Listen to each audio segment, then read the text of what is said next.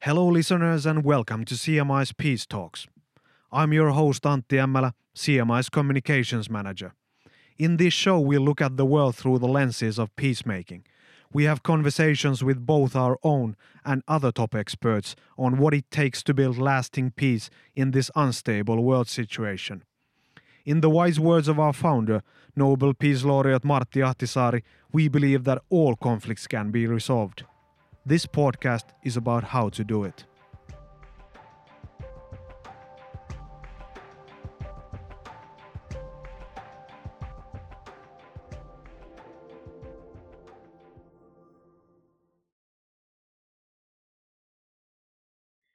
It's been 10 years since the overthrow of Muammar Gaddafi in Libya.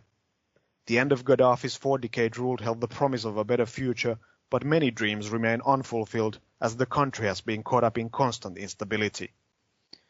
Still, as Libya marks this 10th anniversary, there's renewed hope for peace. The recent election of a unified interim government could bring a long-standing political stalemate between rival factions to an end. How to make the most of this opportunity to build peace? What needs to change so that the next 10 years would look brighter for the country?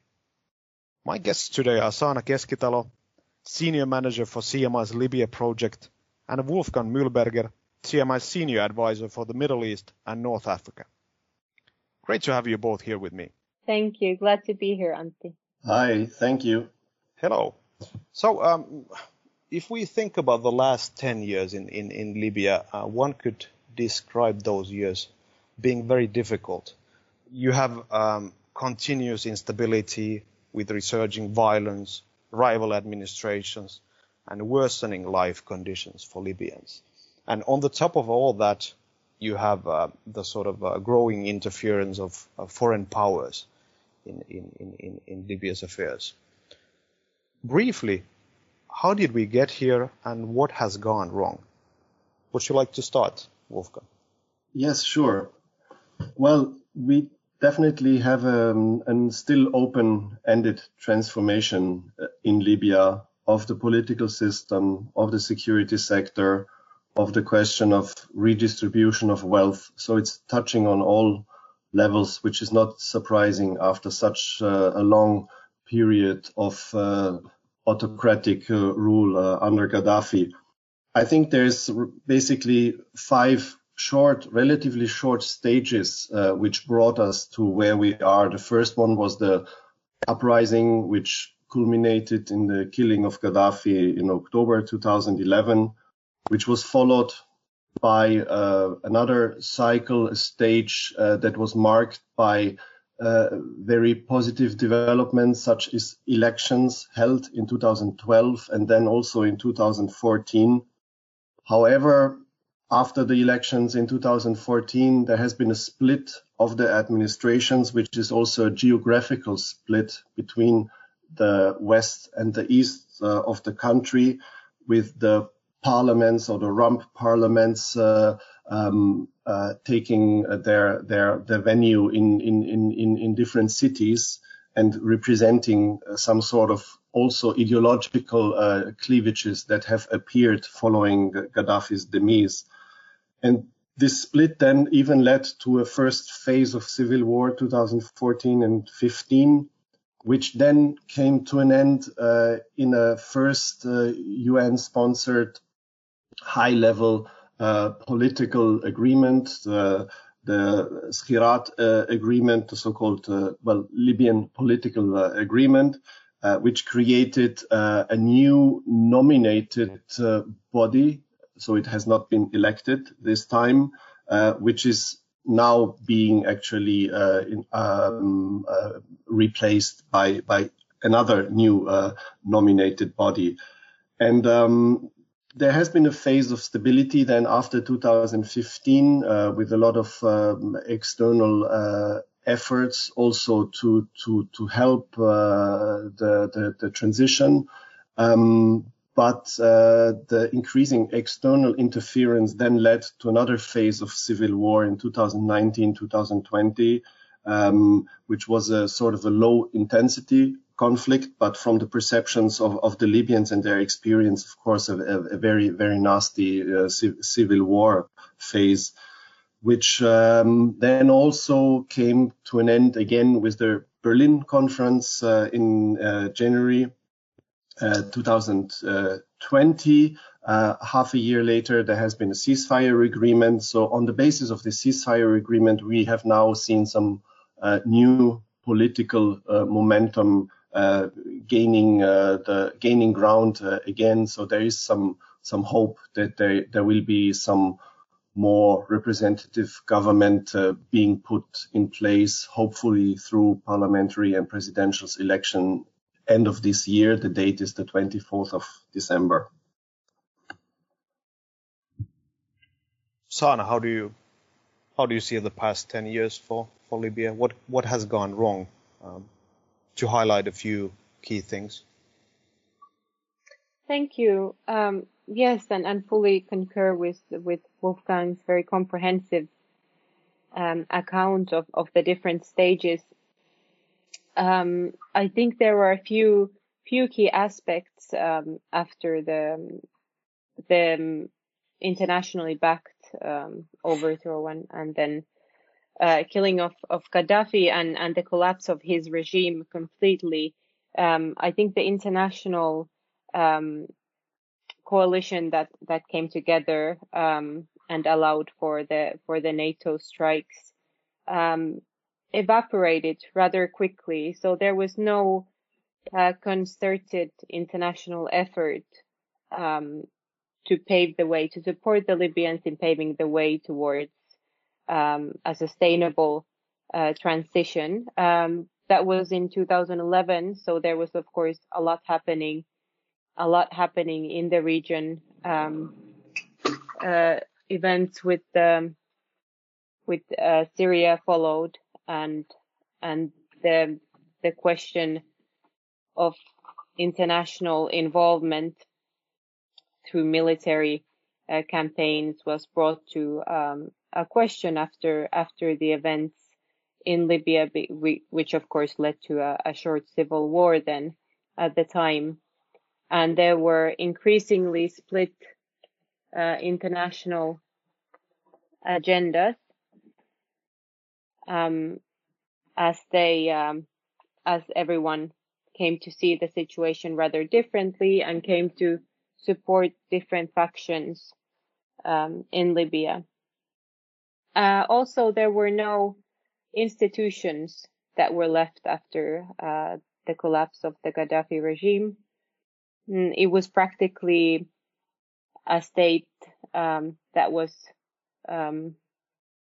revolved around his figure and his networks, patrimonial networks within the tribal society, and everything was geared towards maintaining him in power in one way or another. So the lacking of these institutions, of course, made the transition into democracy much more difficult. And then, because there was no successful peaceful transfer of power after 2014, the split has become ever more sustained part of the Libyan equation. There has been no ability after the split to forge sustainable social contract or discuss more long-term visions for going forward. It has been much more about preventing violence and in crisis management mode. There is still no constitutional basis aside from the constitutional declaration that was initially outlined, but the constitution that was supposed to be drafted and approved has still not passed in the House of Representatives in Libya. So I think that's one hurdle in the way of this new positive momentum. Thank you. Thanks, Sana. As you mentioned, and Wolfgang also mentioned, amid this 10th anniversary, there seems to be some cautious optimism for better times. So as a part of the official peace process, a UN-led forum recently elected a unified interim government that aims at ending a political division that has lasted for more than 5 years now already. And this interim government has committed to holding parliamentary and presidential elections next December. So what do you make of these recent events? Is there now really renewed hope for peace? Would you like to start, Wolfgang? There's definitely a reinvigoration of the political track, meaning the intra-Libyan political track following the ceasefire arrangement, which was found mid of last year. Initially, the Berlin conference, the last big international format, which tried to address the peacemaking efforts in the country in order to be able to continue on the political track, which the previous UN special representative Hassan Salameh had put up in an action plan, which was aborted when the civil war broke out in April 2019. So following the meeting in Berlin, which put together all the important regional and international stakeholders and actually actors in the conflict, has enabled the Libyan side also with the help of the UN, with the nomination of a body of 75 representatives of geographical distribution of the country and different political elites to come together and in a quite thorny and difficult process with many backlashes also, because there's a lot of boycott within this nominated political body when it comes to decision making. But this body, the forum, now does exist. It has been able to set a date for the election, which is important. However, it still will need to decide on the technicalities of how to carry out the elections, what kind of election mode will be chosen in order to finally get over this interim body phase, which we are still in now, but to get an elected president and a new elected parliament. What is the stumbling stone right now is the need for the cabinet that will be presented hopefully tomorrow to pass the vote of confidence in the House of Representatives, which is part of old elected body still from going back to 2014 elections, which is based in Tobruk, and which needs to confirm the cabinet that the new nominated Prime Minister Dabiba is supposed to present tomorrow. So the internal cleavages that are present in the Libyan Political Dialogue Forum in this new political body will need to be overcome, and the decision on the technical solution of how to carry out the elections in December, and also the ability to stick to this date will actually be the stepping stone for this body to see how well it functions. But do you remain confident that this can be done? I mean, the peace process has had its ups and downs, and we've been in a similar situation before as well. Do you remain confident that these sort of hurdles could be overcome? These challenges can certainly be met.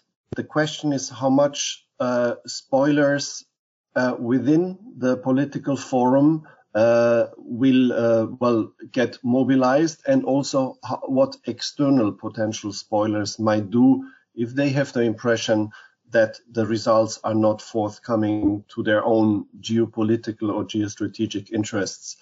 Everyone in Berlin, all the participants, including the relevant actors such as Turkey, such as Russia, the US, of course, several European countries, the United Arab Emirates, Egypt, Algeria, they all committed to supporting and to accepting the outcome of what the Libyans are going to decide in their own political track. However, just after the Berlin conference, there was an extreme intensification of warfare, which actually decided the siege of Tripoli, and which pushed back the forces, the military forces from the east of the country to the center, actually. So there is a lot of pledges, and we will need to see what external actors are going to do about it. However, the signs seem to be very promising, because those who have not won now in this nomination round of the Prime Minister and of the Presidential Council have accepted defeat and have publicized their acceptance and have congratulated the winners. So there seems to be a real fatigue also amongst the Libyans to stop the quarrels and to get forward. So there is definitely, for sure good reason to have hope. Sana, how do you see this? Are things different this time? How do you see it? Yes, I think there is reason to be cautiously optimistic. That's what we're certainly hoping for, and gearing towards, and hoping also at CMI to support. There is something now on the ground. There are certain milestones that the political process led by the UN mission, but owned by the Libyans in the Libyan National Dialogue Forum. The Libyan Political Dialogue Forum, the LPDF. They have reached now this new selection of the new executive, and it wasn't always clear that we would even get this far. I think there has been a fair amount of cynicism regarding the political dialogue, as well as the lasting of the ceasefire that effectively started in the summer of 2020, after a sort of military balance was reached on the ground, and there was nowhere to go without major escalation. So I think we're in a positive place at the moment, but there are many hurdles ahead, as also mentioned by Wolfgang. There is a lot of work to be done for this government if they do get the blessing of the House of Representatives, or get the blessing of the Libyan Political Dialogue Forum if the House of Representatives is unable to convene as they have been in the past. There is certainly the preparation for the elections, ensuring that they do go ahead on the date promised, because I think there is, should the elections not go ahead, I think that will increase the risks of violence exponentially. Ensuring that the local parties, different political actors from across the spectrum, maintain their positive outlook on this government, and I think that will in part depend on whether it looks like they are indeed functioning as they have been commissioned to take the transition to its final stage, and also to focus on delivering some basic services, whether electricity, ensuring water, providing some level of security to the Libyan people. Whereas if it does look that they would be cementing their power, which there are no signs as of yet, but that has been unfortunately the case in the past, that the transitional governments have not always passed the power to the next one. I think that would then be a major setback. Of course, there is the question of the regional representation within the dialogue forum, if it continues to function, and also now it has been cemented within the new executive. It has been selected based on the regional representation, which is probably in these conditions perhaps the only way, but it's also a way of cementing divisions that are in part artificial to the traditional way of approaching the politics. So is this something that will set for longer term problems, or is this something that will then can be overcome when through the electoral process? We of course hope so. And how to ensure that we can the peace on the ground is kept, the ceasefire holds. We should of course know that there are still mercenaries and external armed actors on the ground from a number of external countries, as well as hundreds of Libyan armed groups as well. So the question of being able to, for the transitional government to be able to advance the level of security through some form of small reforms even during this year would be important. And then of course this external actors' role in withdrawing their armed actors from the ground in Libya will be key for the process. Mm. So talking about the regional and international powers, is the reading right that this time they could play a more constructive role? How do you see this, Wolfgang? I think one of the most interesting developments in this context has been the election of the president in the United States. United States is still, of course, an essential power broker when it comes to, well, also to Mediterranean politics and Mediterranean security. The question now is how much President Biden will be concerned with domestic politics.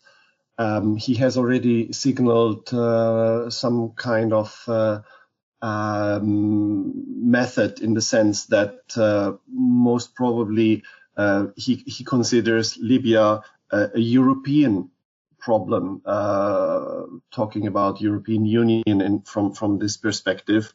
So, which in the conclusion also means that the European nations who are the most active in and the most interested in Libya, that is France, that is Italy. It used to be UK, but it's now more Germany, also because of the visibility of the Berlin process. These European countries, either EU members or not, have to come together, prioritize Libya, and put together a strategy that allows them also to have a strong representation and foothold in Libya, because if this is not going to be done, others who have already partially taken this place, namely Turkey, who has its own army present on the ground in Tripoli, plus its mercenaries from Syria, and the same goes for Russia. There is a real geopolitical struggle that has been playing out in Libya over the past years, which has been really invigorating negatively the whole conflict dynamics. It has been reinforcing the warfare. So the big question mark, and this needs to be followed, is how the US will actually eventually position itself. But from a European perspective, there is certainly the need to prioritize Libyan dossier, and also to overcome the differences between Italy and France, and to recognize that there is a shared interest in the stability of Libya, in the existence of a functioning state that can deliver to its citizens, because the people really suffer seriously from electricity cuts, lack of water supplies. The governance right now from the interim bodies is very poor. So the international community also will need to support this transition, and most of all, as I mentioned previously, I think accept any kind of outcome from this current intra-Libyan political track.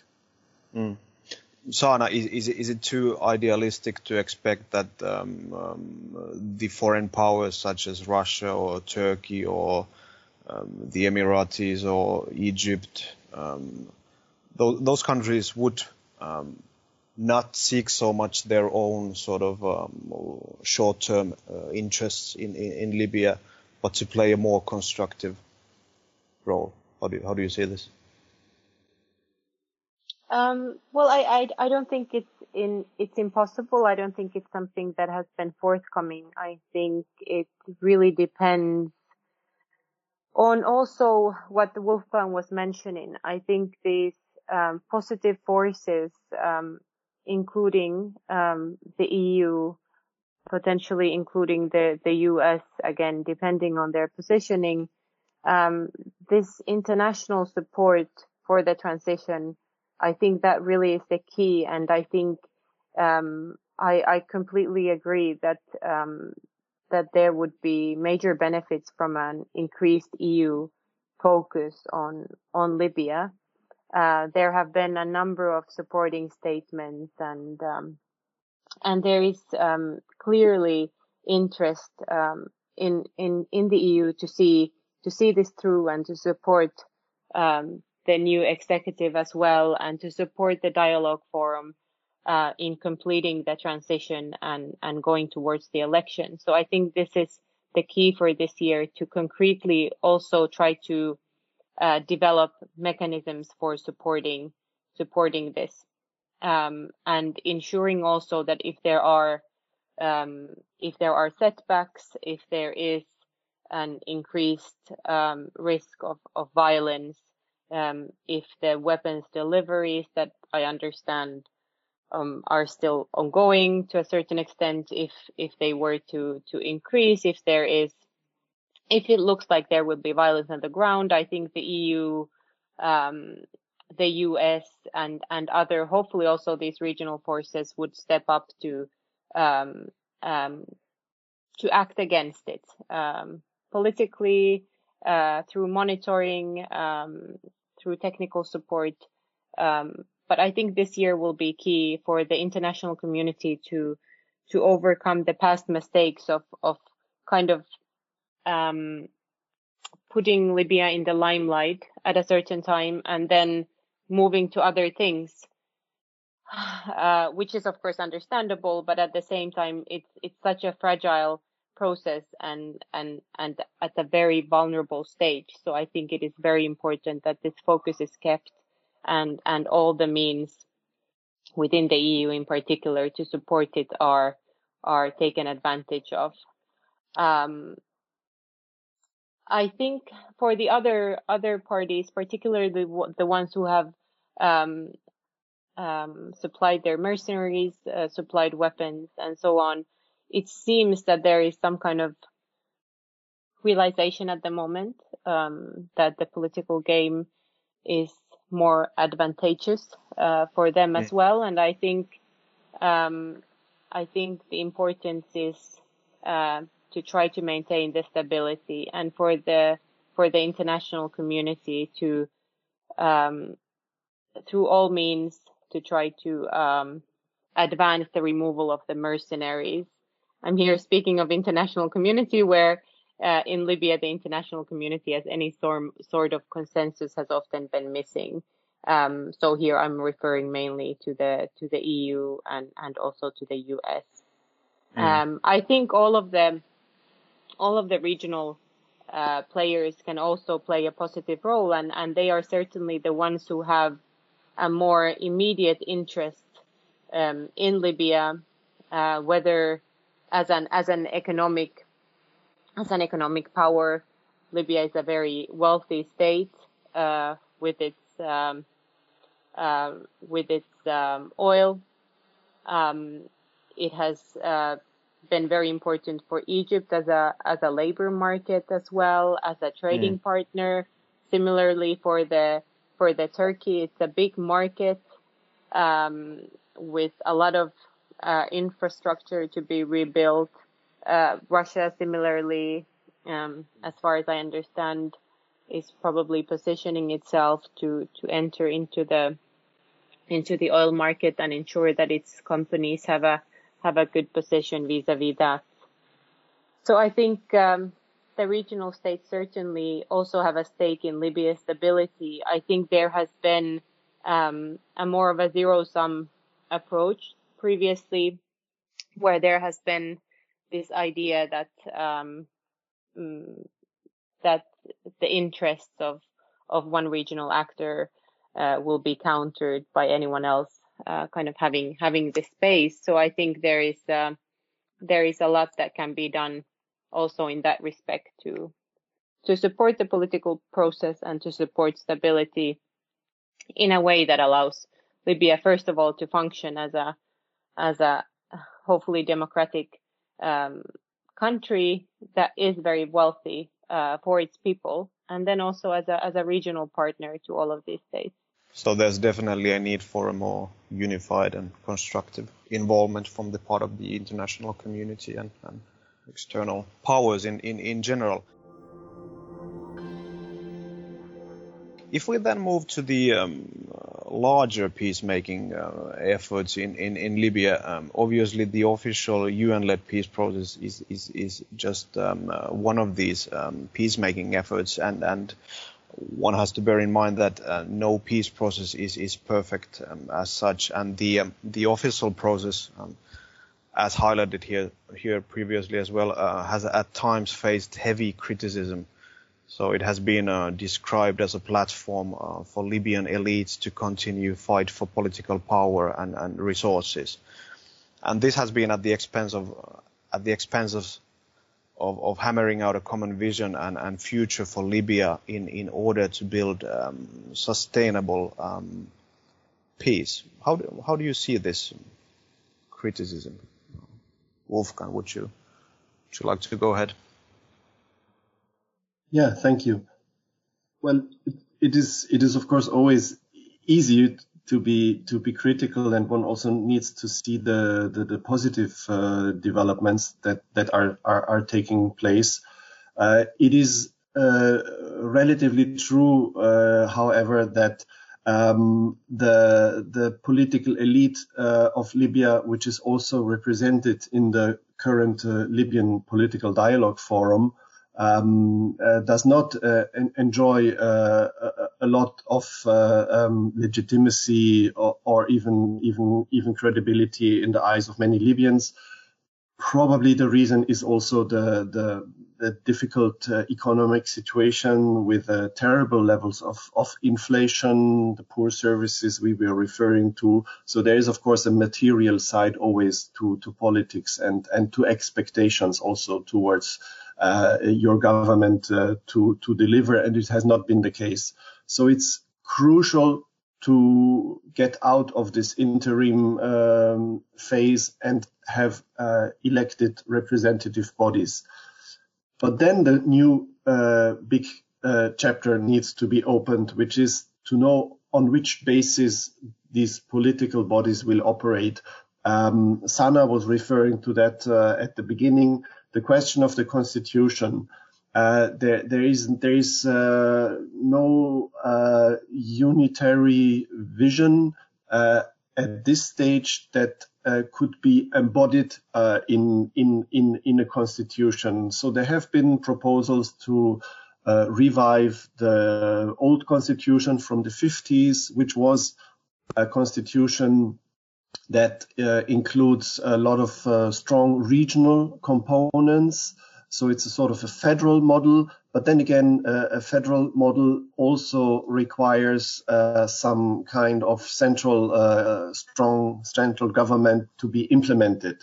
I think the question of the constitution will sooner or later come on the table as a central, essential topic to bring to signify progress on the political file for Libyans, because otherwise it remains stuck in a cycle of interim, non-interim government, and even the incentives for external spoilers to intervene, as long as there's no real also legal foundation for the political bodies, will be bigger, and it will simply be easier also for external actors to intervene, as long as the Libyans are not able and not made able to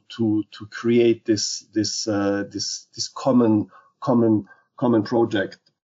But the criticism right now against the government which is still in place in Tripoli with regards to the way that the funds are handled and the redistribution of the wealth and corruption, etc., is really problematic. So it's important to get a sort of a shared spirit, and this is obviously a very, very difficult task that the next government will need to undertake and also to prioritize, I think.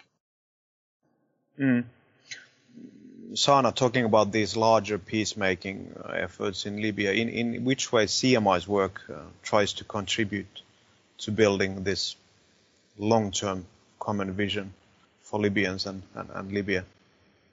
At CMI, we have been working in Libya for a number of years, and we have looked at ways of supporting the transition process without engaging directly in any way in the formal UN-led track. So we have been working with Libyan political parties, starting incrementally to build trust between the main political party blocks that engaged in the previous elections, and there was a lot of animosity, a lot of a strong lack of trust. So we started there, convening them, bringing them, the parties together, have now been increasing the number of the parties included in the dialogue, and the parties themselves identified the need to develop a common code of conduct that outlines their commitment to a future democratic civil state in Libya, and how the political parties should behave in a way as to encourage that and step away from any engagement in violence, for example, or the armed groups. So that has been a very positive development within our work. And this is not only, I mean, the trust building aspect is strong with our work with the political parties. At the same time, we also aim for the longer term development of the political system, because in all likelihood, political parties will play a crucial role in the future. They have had a very challenging path in Libya. They were outlawed demonized under Gaddafi, and have thereafter sought their role and have not always also been constructive actors, certainly during the conflict. So we're hoping to support their work now, particularly in this crucial year that we're looking at the elections, hopefully at the end of the year. So the political parties are hope to play a very constructive role in that. We have also worked with figures from the Fezzan, so that's the southwestern part of Libya, traditionally one of the three kind of major regions, a very Libyan nationally oriented region nonetheless, but a very neglected one as well. And Fezzan is placed next to the Sahel, of course, which is crucial for security, and has been one of the main smuggling routes as well, from there onwards to Libya and even to Europe. And there are a lot of also politically and developmentally marginalized in Libya, and particularly during this very conflicted transition period, has not been able to gain its voice within the political discussions. So we have been working with a number of Fezzani figures in looking at common analysis of the region and of the region's place within a unified Libya. What are the acute needs and the longer term needs regarding reconciliation? And the group have developed some recommendations and common priorities. So there is a lot of trust building work and cooperation that is being enhanced by non-state actors in Libya. There is a lot of work in terms of reconciliation, in terms of trying to bring people together from the different political backgrounds and regional backgrounds and ideological backgrounds. So there is a lot that can be done in that respect, and here, of course, the coordination is the key. There are a number of international actors and a lot of very active local actors as well in the field of dialogue and mediation, and emerging local mediators. So here the question of coordination is the key. So we want to, as CMI, we want to position ourselves in a way that contributes to the longer term stability, the longer term reconciliation in Libya, without any overlap, and hoping to add value where we best can. And of course, should be noted that we have been working with a number of civil society women from across Libya who have been very active in advancing local reconciliation projects, and also have developed a number of recommendations for the official process. And the engagement of women and inclusion of women is also a key in our political party work and in our work in the Fezzan. So there is a lot to be done. Yeah, definitely, and really involving key groups in the Libyan society to have their voices heard in the peace process.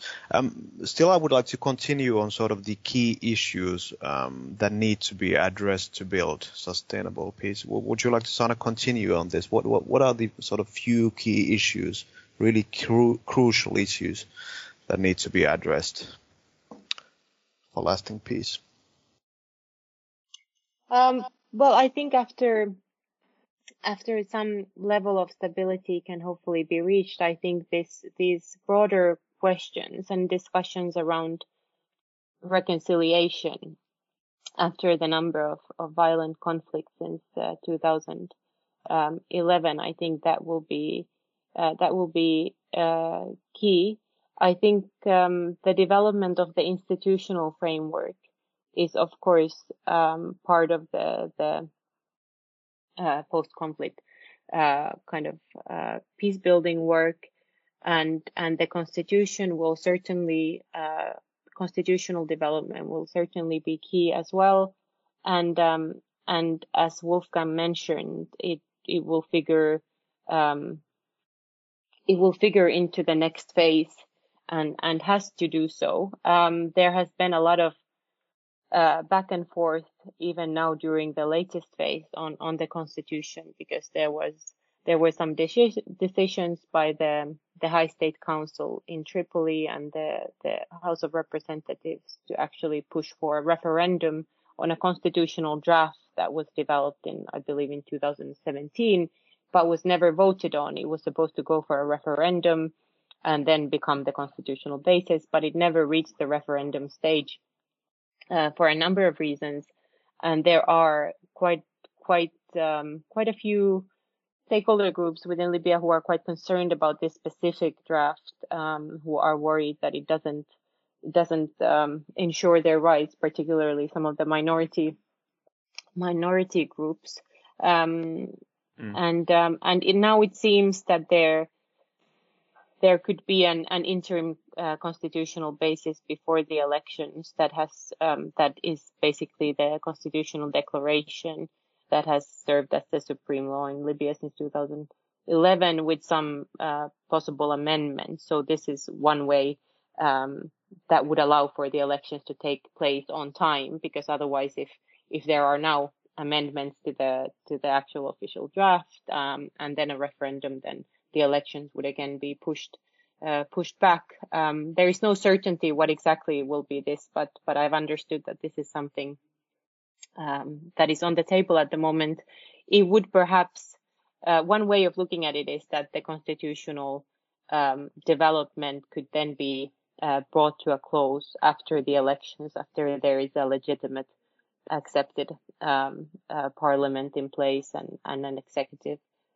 So hopefully this is one of the forms where the institutional development will allow for a participatory process on all the rights that should be considered under the constitutions. But this is just speculation. I don't know exactly what is the status. But certainly, and then of course, yes, the reconciliation. There are I think a host of groups in Libya who, for very valid reasons, feel that they have been marginalized and excluded, and their rights have not been taken into consideration. And of course, there are also the figures and the groups and supporters, still some of the former regime, who were excluded for a long time from political life and marginalized as well. So and then of course all the sides who have suffered during these number of violent conflicts. So I think the reconciliation aspect is something that that would deserve focus in the coming phases. So healing different wounds caused by the conflict, for instance. Wolfgang, this next question is for you. In which way in Libya we can look at the situation through the lenses of a need for a new social contract? We know that this is the case also in many other countries in the Middle East and North Africa. So before the Arab Spring, you had these authoritarian regimes and you had a certain social contract. But there's now a urgent need to build this new type of social contract in these countries. How do you see the essence of this social contract and how it can be brought about? You're right. The one of the core motivations for the Arab Spring uprisings, including the one in Libya, was the wish to have a say in politics, and the need that the people felt that unaccountable security forces should stop interfering in their lives quite brutally and without any negative consequences for them. So these social contracts depend in a way need to be fashioned for each country differently.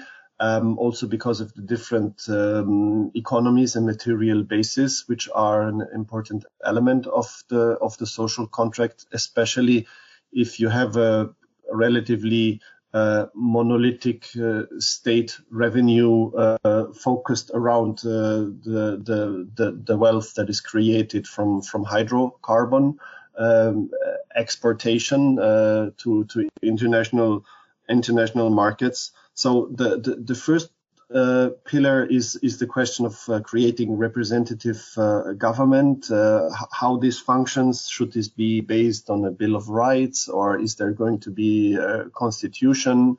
I mean, other countries also don't have constitutions, but they have some kind of ideal or idealistic foundation, and also a shared spirit which makes the nation state basically functioning.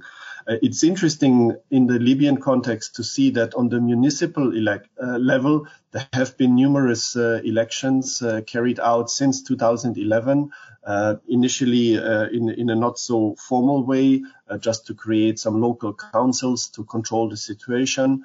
Including a security element, but the municipal councils throughout Libya, and there are currently also have been elected ones recently, have a lot of credibility. They are considered representative, which indicates that things are possible.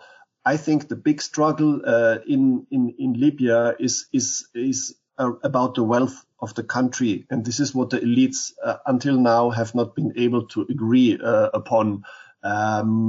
Basically, who is going to be in control? So this whole mentality also needs to change. That someone is going to win the biggest chunk of the cake, etc. So the logic of having a democratic representation and of being a civil servant that represents the people, it still has to develop, which is actually normal. You can't expect this to happen just in a couple of years after so many decades of very fierce repressive rule under a dictator. But the municipal developments, I think, are very positive and are showing the direction that is possible. However, the current political elites who are involved in the different formats still, basically need to rationalize this also and understand their role that is expected that they should play from the electorate. What also needs to be taken into account in the new social contract is the question of how the security sector will be managed, because as long as the militias are not demobilized, as long as they are not included officially into security forces with a certain task, but in a strict hierarchy, they will tend to become more and more enmeshed with criminal activities. And as Sana mentioned, the question of human trafficking, of drug trafficking, of arms traffics through the Sahel and the routes through Libya are a very good basis. So this also needs to be addressed. And linked to the economic question, the redistribution of the wealth of this extremely rich, actually the richest country in Africa in terms of hydrocarbon resources. This redistribution needs to be addressed also in the perception or in the logic of the regions of the country. Because why is Fezzan feeling marginalized? for two reasons.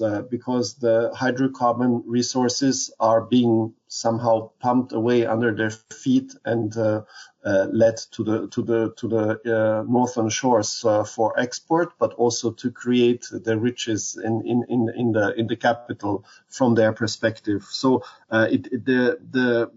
there's an important or a central element will be how to think about the distribution of the wealth that is being created, and then of course move ahead and beyond this logic of focusing only on the hydrocarbon sector, but also to diversify the economy and to make sure that there is sufficient stabilities to invite foreign investors, for example, who also have the know-how, etc., like it happened in the early 2000s after Gaddafi was ready to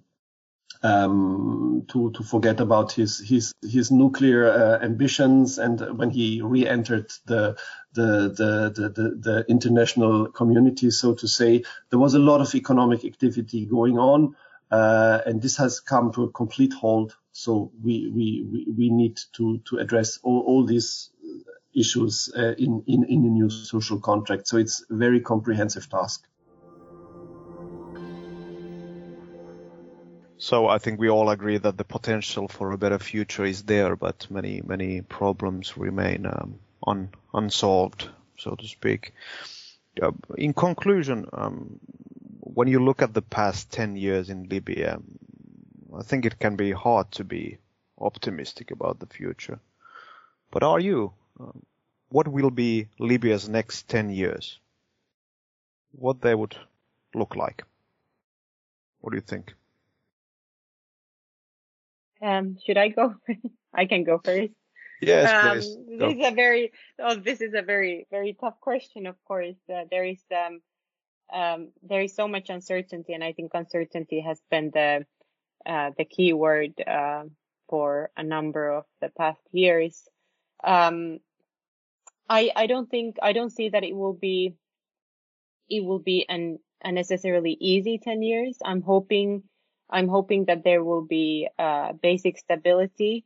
I want to be optimistic and hope that there will be basic stability and some progress towards many of these issues that we have discussed in terms of the building of the institutional framework that allows for a properly functioning governance, local governance that are able to provide for the people across Libya, and that they would get to finally benefit from the wealth of the nation.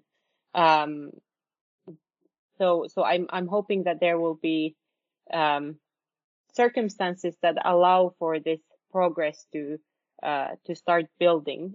I think there needs to be a realization among the international actors of also their responsibility and the realization that when this process that is at a very vulnerable state is forgotten, I think the risks of re-emerging violence will increase greatly. I think there needs to be every effort made to support the Libyans as they seek to overcome this last phase of the transition and close engagement, while not, of course, dictating the terms. It's important that it's a nationally owned process and that ends hopefully in the elections. But providing support where support is needed and having those discussions with the regional and international actors that might indeed engage militarily. I think that's a role for the EU and others. So this has been a highly interesting discussion on the past 10 years in Libya after Gaddafi and looking ahead as well. And talking about the key elements for sustainable peace. I think we all agree that the situation is difficult as it has been, but there's some new space for optimism. Thank you. Thank you very much. Thank you. Thank you. It's been a pleasure. Thank you for listening to CMI's Peace Talks with Antti Ämmälä. If you like our show, please subscribe, leave a review, and share it with your friends. You can also send us feedback and propose topics to discuss via social media, Facebook, Twitter, and Instagram, or by sending email to comms@cmi.fi.